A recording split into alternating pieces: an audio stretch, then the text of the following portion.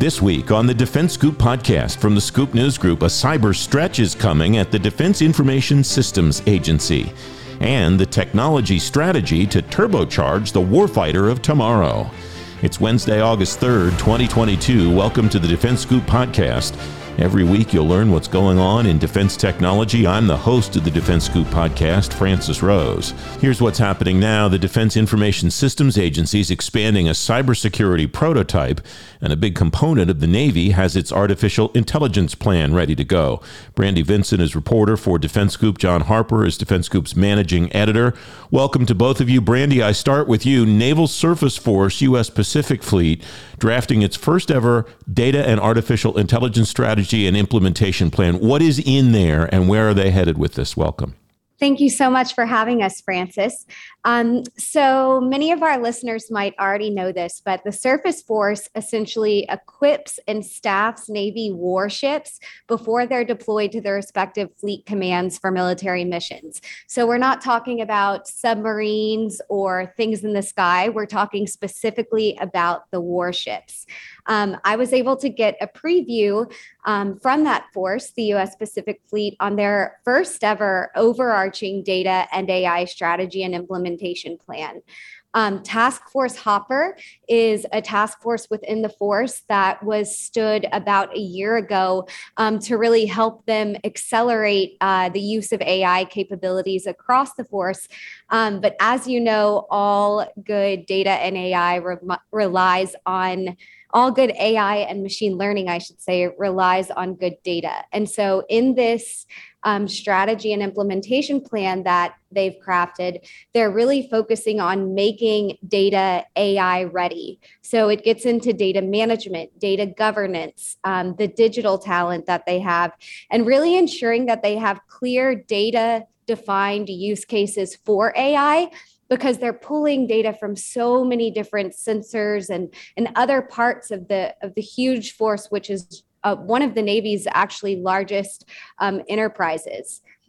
The strategy itself, a little bit more on that, it anchors on a federated model with a number of different supporting organizations. And it's really about central data governance and then having these decentralized analytic and AI nodes throughout the force where data is really being used. And we are expecting to see that strategy come in the next few weeks and as soon as the end of the summer, they've told me. Are they to use cases yet, or are they still at a level where they're determining what the potential use cases are as part of building the strategy, Brandy?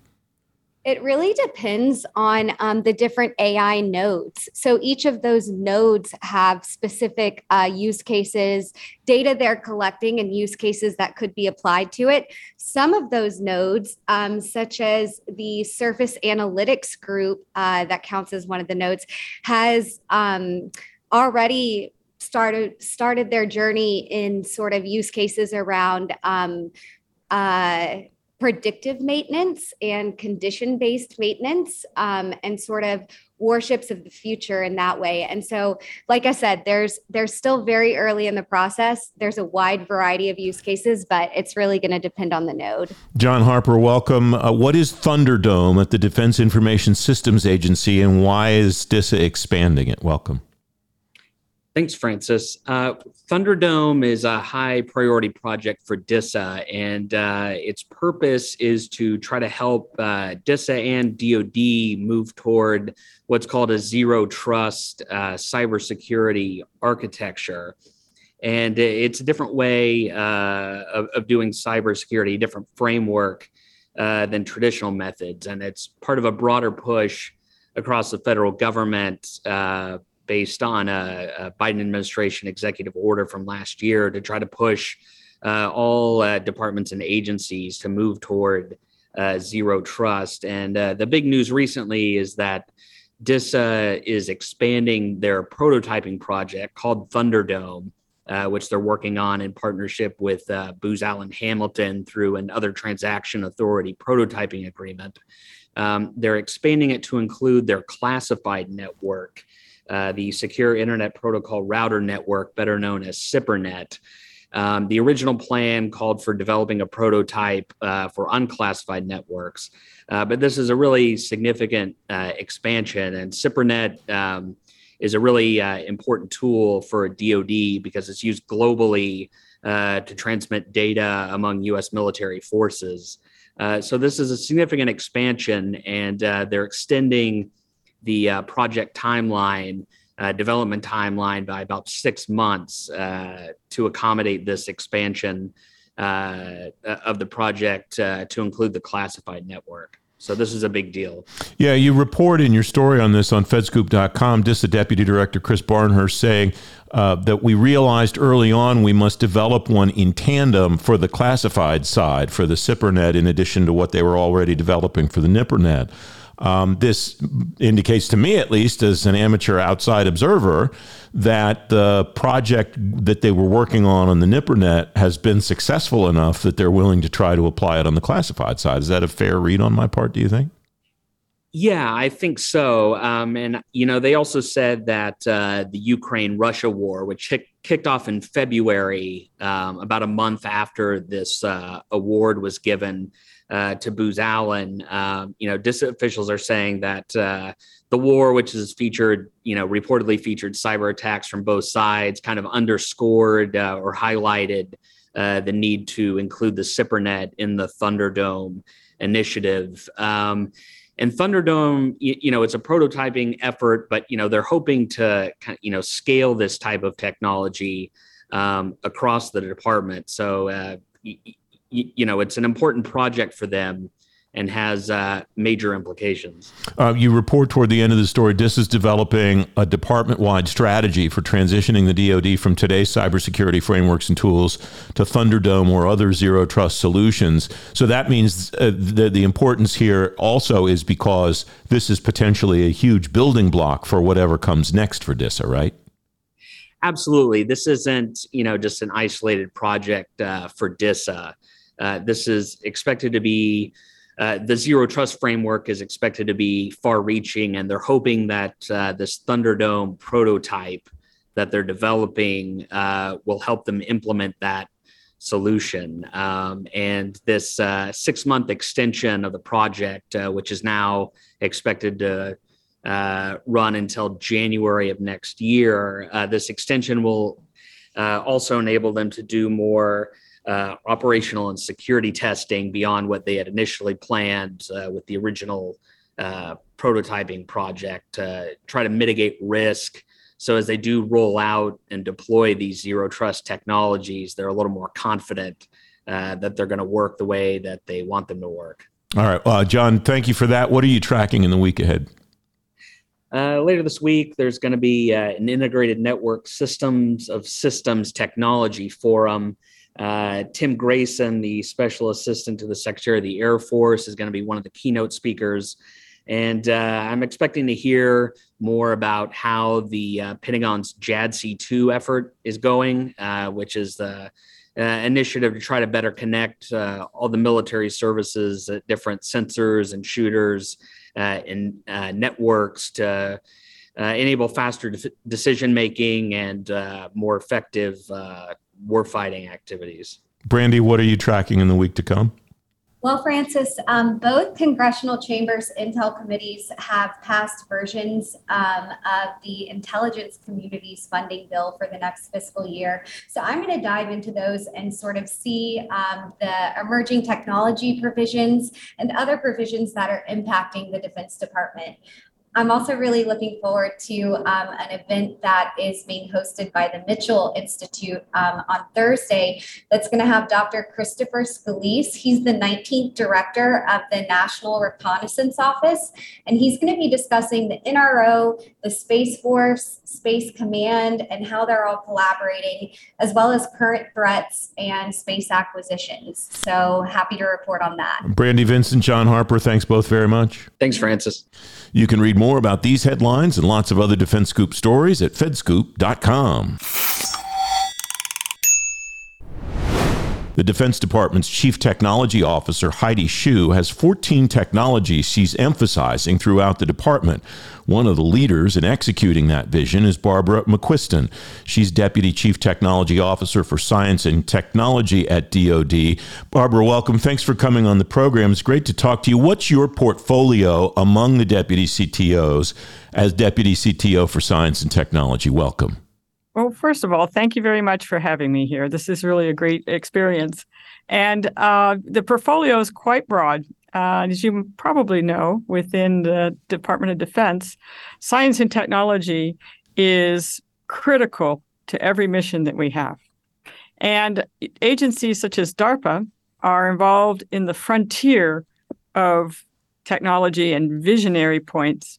But really, in the science and technology portfolio that I have, the two things that are critical are what I call foundational technology and science and emergent technology or futures. So along those lines, in the foundational side, we have a lot of activity. We have all of the basic research, which in DOD terms is what we call 6.1, 6.2, and 6.3. And that's very early stage basic science, what university work. And it moves into more mature points that then can be put into technologies. And we also have all of the federal FFRDCs that help us in that research and applied research. And that FFRDC contribution is huge because they take on governmental missions across agencies as well. And that support is very unique and very substantial for us. And we also have what we call the Manufacturing Innovation Institutes. And that's getting more into the future side, because as we look at advancing technology, it's very critical to be able to manufacture it. And so the Mantech and the Manufacturing Innovation Institutes, we have 9 of them that are around critical technology areas such as robotics, additive manufacturing, and other areas where we are actually focusing on challenge problems, but we bring together a whole ecosystem between universities and small businesses and large companies that actually work on these challenge problems and are able to de-risk the manufacturing side so that we can build up the future defense industrial base. And in part of that, building up the future industrial base, we're also looking at the STEM education. And again, that goes back towards basic research and actually what I would call the pipeline of students and talent and everything else that we need to move science and technology forward.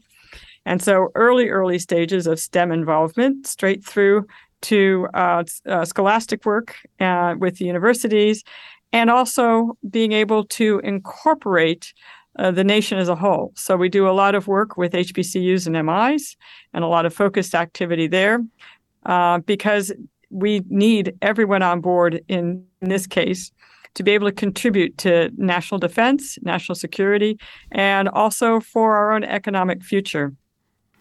If we look at some of the critical technology areas, like Heidi Hsu has listed 14 of them, 4 of them are actually in the S&T portfolio, and they include biotechnology, quantum science, advanced materials, and future wireless. And future wireless is beyond the 5G.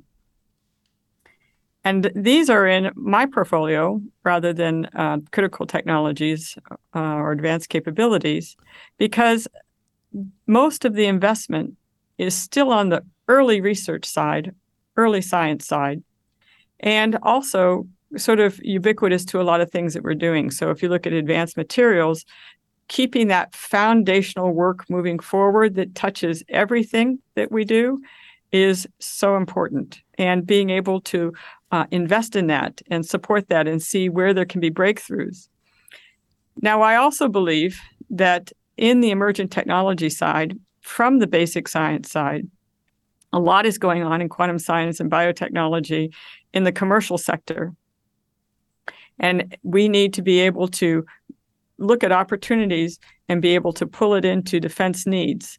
So a lot of work goes on within not only the ecosystem, but also looking at pulling in non-traditional performers and small businesses and looking at where the opportunities are that actually can have defense significance. And this is very important for us because we need to accelerate and innovate and be able to do this with a lot of agility and speed within a lot of the technology areas that I described, especially in our 4 key ones. Oftentimes people look at the investment in science and they say, well, I need something right now, or they'll focus on quantum science and say, well, a chip scale atomic clock is quantum science. And you can sort of look in the portfolio of where that science is. Many, many emergent technologies will come from that.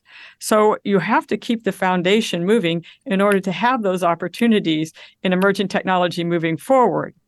But you also need the ability to move very quickly in picking up these opportunities and putting them into an applied area. So it's exciting work. It's defending sort of the foundation of what makes this country strong and the scientific leadership that we have. But it's also in moving quickly and being able to incorporate that into the industrial base for the Defense Department. You mentioned DARPA, and you spent some time at DARPA. How does that inform the way that you approach managing this portfolio, Barbara? Well, there's 2 aspects of that. One is that I realize so much can be accelerated in a very fast amount of time if you really concentrate the time and put the challenge problems out there.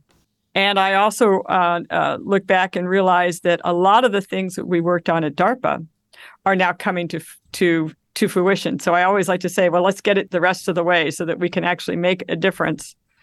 But the importance is that, my experience at DARPA was always looking into the future. The classic, story is looking at how many new emergent diseases climate changes and increased population was producing, and realizing that, we needed a whole new vaccine technology and a whole new distribution method to start, and production method to really start looking at some of the challenges that we have.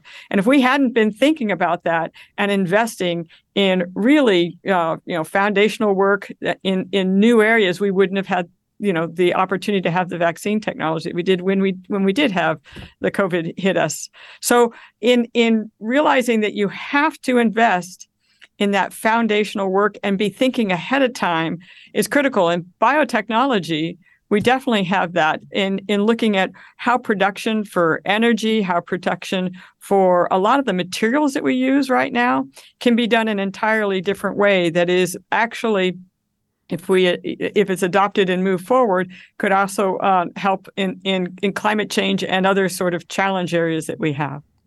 You talked about the importance of understanding what's going on in the commercial sector and how commercial advances can apply in the Defense Department. It's something the department's been working on for a long time.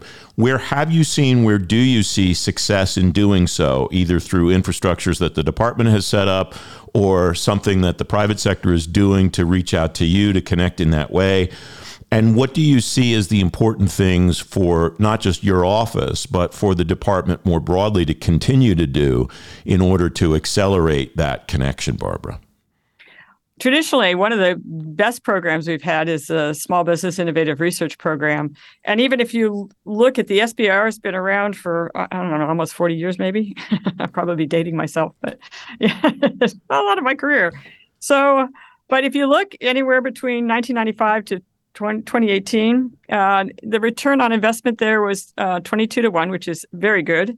But in that point, you had 1.5 million jobs, and you also had a large number of performers that would not have been necessarily working with the DOD. A lot of startup companies that got their start because the Defense Department was interested in this technology, and applications that oftentimes, when they started, were not the hot thing.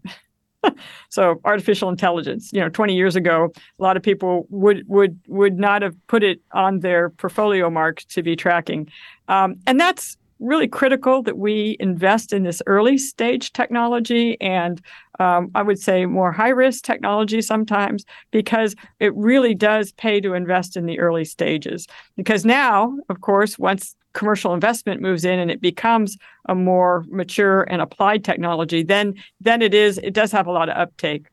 And when it has a lot of uptake, and when there's even just technologies that look like they could be very disruptive and very important for security and defense, we have to be able to prototype very rapidly and then be able to experiment and see how it fits across the services in real scenarios so that we can very quickly adopt the technology and have that uptake. And Heidi Shu's done a great job working with the Deputy Secretary and pulling together innovation, but with the Radar Experimentation Fund so that we can start pulling this in and experimenting and then actually put mechanisms in place so that we can do that investment for the uptake and the adoption of the technology. And when you talk about investing in high-risk technology, it strikes me that your DARPA background probably also gives you a better appetite to be able to do that, to be willing to do that, and to understand the research that's required and the data that's required to make those high-risk investments as educated a risk as possible. Is that fair? That is very fair. And in fact, at DARPA, we always have a sense of urgency in what we're doing. Sometimes that's because you have only 4 years to do all the things that you want to do. So you have a fire in you. But I still believe that sense of urgency and that sense of risk-taking is what has made this country strong. Throughout the time, you can point to many pieces of history and technology where it was game changing and where it made a huge difference. And that's our innovation. That's our strength. You talked about the fact that 20 years ago, maybe people weren't paying attention to artificial intelligence. And a friend of mine that's in the venture capital game says we invest in 10 technologies or companies, and we hope to get 2 of them that actually turn out to be something. I don't propose to know what the odds are like that inside the Defense Department, but I wonder how you go about evaluating what might be the AI of 20 years from now, the technology that we look back on 20 years from now, when hopefully you and I have gone on to other things and we're retired and enjoying the rest of our lives. And the folks that follow us are saying, boy, we're really glad that at some point somebody decided this was something we should be paying attention to. Well, let me tell you something about failure. Failure is important. Being at DARPA and working with DARPA over my career, I can tell you that there are ideas that DARPA might have tried and it might have failed, but it might have failed in interesting ways. It may still be a very valid idea, but perhaps computer memory or materials weren't there yet, and you fast forward 10 years, and that idea actually may be something that could be implemented now. So being able to not have that corporate memory and having people move in and out is important because people don't look back and say, well, we tried that and it didn't work. But also realizing that the pace of technology is very fast. And when you see, when you invest in things, and as I said before, it might not be mature enough, but it's still something that can be pushed ahead. So understanding that you have to take those risks is critical, because you learn so much and you actually maybe get people thinking about how it could work. And so you continue moving innovation forward.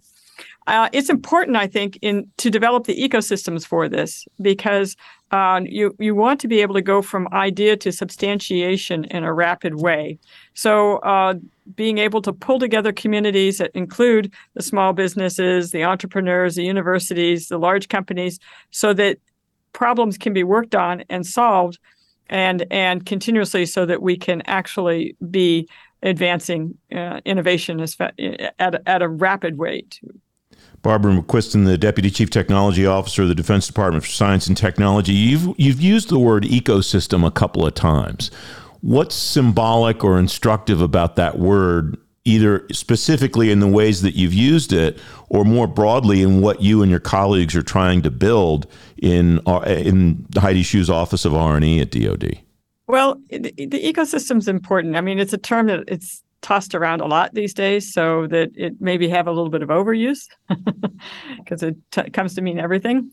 But the way I look at it is collaboration around a challenge area. But collaboration in one that actually is able to connect the dots faster and move technology forward faster, because you have just not a single entrepreneur running around trying to push an idea forward, but you have a framework of support along those lines. And you have the ability to bring in education and training, certification, and all the things that are necessary to quickly bring that technology into the industrial base, like the MIIs, or be able to have the technology move forward into a large application very quickly.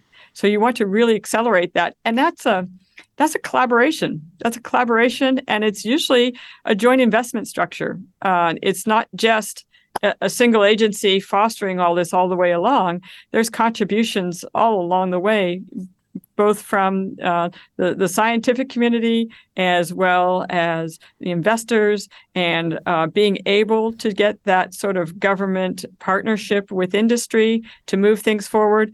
These are all collaborations, but they're going to be able to collaborate if they're in an aggressive community that's moving ideas forward, that's already sort of has that basis of connection. You talked about your portfolio at the beginning of our conversation, Barbara, and I imagine, and correct me if I'm wrong, that your closest peers in implementing Secretary Hsu's vision are your colleagues as Deputy Chief Technology Officers, one for critical technologies and one for mission capabilities. How do you interact, and how does your portfolio interact with their portfolios across R&E? Well, as I mentioned, we do the foundations and the futures. So we're able to do that foundational work where critical technologies is doing what I would call, in my terminology, some of the heavy lift. So the hypersonics, for instance, or directed energy. And these are really significant lifts and ability to pull the whole DOD together around these nascent technologies that are critical for our services. We work in the hypersonic side. We have the Joint Hypersonics Technology Office, because we want to look at where can we make investments in emerging technology now, so that 5-10 years from now, we have those advanced materials, we have those solution spaces, so that we continue with this work that we need to have going, which is not typical in the sense of it's not a direct roadmap like you would have a product and the next generation product. You would actually have it informed by the roadmap, but also informed by breakthroughs in science and work that's going on that maybe wasn't visible at the time. Like I said, the emerging breakthroughs that keep things going forward. Mission capabilities is where the rubber meets the road, so to speak. This is where, you can actually pull together the joint exercises, the experimentation, the fielding of technology, the mission engineering, and work across the board as to what this really means for the services and for capabilities that we want to pull together. You mentioned earlier these 4 areas on which your office focuses: biotech, quantum science, advanced materials, future G. Give me a thumbnail, if you would, of each of those and the work that you're doing on those now. In the biotechnology side, there is so much going on in both the commercial sector and in maturing technologies, as well as basic research area that's moving forward. That is really what I would call game-changing. Game-changing, again, you can sort of point to DARPA, who did a lot of work in the futures area for this. But recently, being able to grow a runway in 48 hours and have it working, it's continually working right now. So, being able to do that from a manufacturing side, I always look at, there's scaling up technology and scaling out technology. And scaling out technology means having the ability to make things right where you are. And that's another, area that biotechnology is really moving forward for us, being able to have fuels or energy, or being able to make materials and grow the materials essentially, and taking advantage of looking at Mother Nature and seeing how Mother Nature does things. How do corals grow, and how does the bacteria sequester the CO2 to the coral? These are mechanisms we can use to build materials and have them available for us in very different ways, and really change how we look at secure supply lines and how we have that technology available for us and for the nation at large. Quantum science is something that I know requires somebody to be really smart, and I haven't penetrated it yet. So give me the amateur outsider's thumbnail of what quantum science means. Well, quantum science is really taking advantage of photonic information and how it changes things. If you could say that, or how you could utilize a photon in many different ways. This is amateur hour here, so thank you. I need that help. But, there's a lot of things that quantum science has opened the door for, including chip-scale atomic clocks. And Mother Nature uses biology, uses quantum science as well. The recent article in Nature over a year ago that was showing that birds navigate through a quantum receptor in their eye, and that gives them full global navigation, which is incredible. So, there's all these little breakthroughs, but it also gives you a whole new way to look at quantum computing and quantum networking using qubits. So just like sort of the revolution on computing itself could really change with breakthroughs in quantum science. Advanced materials are what, and what does a material have to be or comprise to be considered advanced? Well, there's a lot of challenges in advanced materials. Advanced science in advanced materials has been going on for quite a long time. You have nanotechnologies, you have ceramics, you have a lot of materials that can really change how we make microelectronics. But what you really look at in advanced materials are materials that you can produce to make breakthroughs or meet the challenges we have. So sort of looking at the ability to do high temperature ceramics for aircraft or hypersonics. There's a lot going on in material science that is helpful in being able to pull that research together and identify where those opportunities and where those emergent challenges are. I think is something we need to do from an advanced material standpoint. So really pulling it together with not only the roadmap, but looking at where the disruptive opportunities are for advanced materials. Is that where rare earth materials live, or is that in a different area? No, that would cover rare earth materials as well. Yes, and new production ways to get after rare earth materials. All right, you mentioned Future G and the fact that it goes beyond 5G. We're on 5G now at a consumer level. I know there are a number of projects across the department around 5G. How far ahead are you looking as a department? And I wonder if we'll get to a point where there aren't specific generations, where it will just be a continuously iterative, continually evolving process. Well, it's like anything else in technology, everything's always evolving and moving ahead and changing. But the foundation of 5G that we're using right now really produces new opportunities in the spectrum that we can utilize now, which is very critical for how we want to move forward, not only for the DOD, but for the nation at large. So looking at traditional uses of the spectrum can change now. You can have things move throughout the spectrum with much more agility. You can actually be able to do real-time monitoring and tracking of spectrum use. And there's all sorts of technologies that will move us forward, but we also want to create pathways for innovation. So if you look at the Open Radio Network Challenge, I know DARPA's started that, putting together through the Linux Foundation, the ability to have open design and for the Open Radio Network as a foundational piece of technology, and that will change the nature of how we actually communicate and move information around and accelerate the industrial base. Barbara McQuiston, the Deputy Chief Technology Officer for Science and Technology at the Department of Defense. I'm grateful for your time today. Thank you very much for joining me. Thank you. You can read more about all the technology Ms. McQuiston talked about in today's show notes at DefenseScoopPodcast.com. The Defense Scoop Podcast is available on all the podcast platforms. If you don't want to miss a show, you can subscribe and get the show every week on Apple Podcasts, Google Podcasts, or wherever else you get your shows, and on any device you get your shows. And if you really like the Defense Scoop Podcast, leave us a 5-star rating and a review. It'll help more people find the show. The Defense Scoop Podcast is a production of the Scoop News Group in Washington, D.C. James Mahoney and Carlin Fisher helped me put the show together, and the entire Scoop News Group team contributes. The Defense Scoop Podcast returns next Wednesday. I'm Francis Rose. I'll talk to you then. Thanks very much for listening.